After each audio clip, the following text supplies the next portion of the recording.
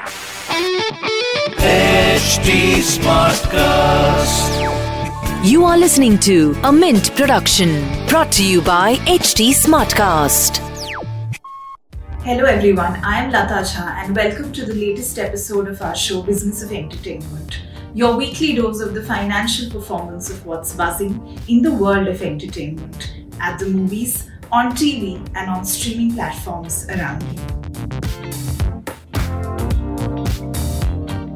Now it's been a tumultuous couple of days for Bollywood, with the Maharashtra government threatening a second lockdown, COVID cases rising and recent Hindi film offerings not bringing any returns. Amitabh Bachchan's star Chehre that was scheduled for this Friday has been postponed following a spate of delays announced last week, including Yash Raj Films' Bunty Aur Bubbly 2 and Eros International's Hathi Mere Saathi. While titles such as Akshay Kumar's Suryavanshi and Kangana Ranaut's Talaivi are sticking to their end of April dates as of now, they haven't begun active promotions yet. Meanwhile, Hollywood is showing signs of redrawing its summer calendar entirely. Walt Disney has pushed its two films Cruella and Black Widow forward, and both will debut on Disney Plus the same day as theaters. Disney's animation flick Luca will skip theaters entirely and will be available to stream from June 18th. Meanwhile, the recent foray by American streaming platform Amazon Prime Video into Bollywood film production with Akshay Kumar's Ram Setu is being seen as a precursor for other platforms entering the business soon, according to media experts.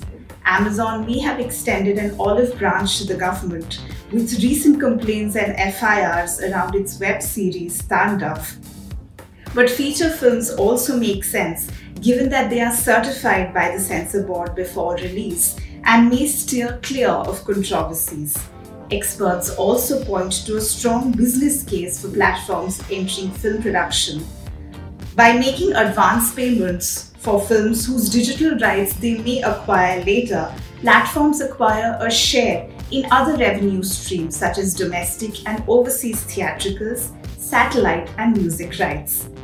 In other news, veteran actor Rajinikanth was conferred Indian cinema's top honour, the Dadasaheb Phalke Award for 2020. Meanwhile, Christopher Nolan's spy thriller Tenet will be available in India to stream on Amazon Prime Video. The Warner Brothers production, which was the first big-ticket film to come to Indian cinemas post the reopening of theatres, had made 12.57 crore in box office collections. That's all we have as far as entertainment goes this week. We will be back next week with more news and context on all that's fun and entertaining in hopefully better times. Till then, stay safe. Thanks for tuning in. And remember, this video is also available as a podcast on various platforms.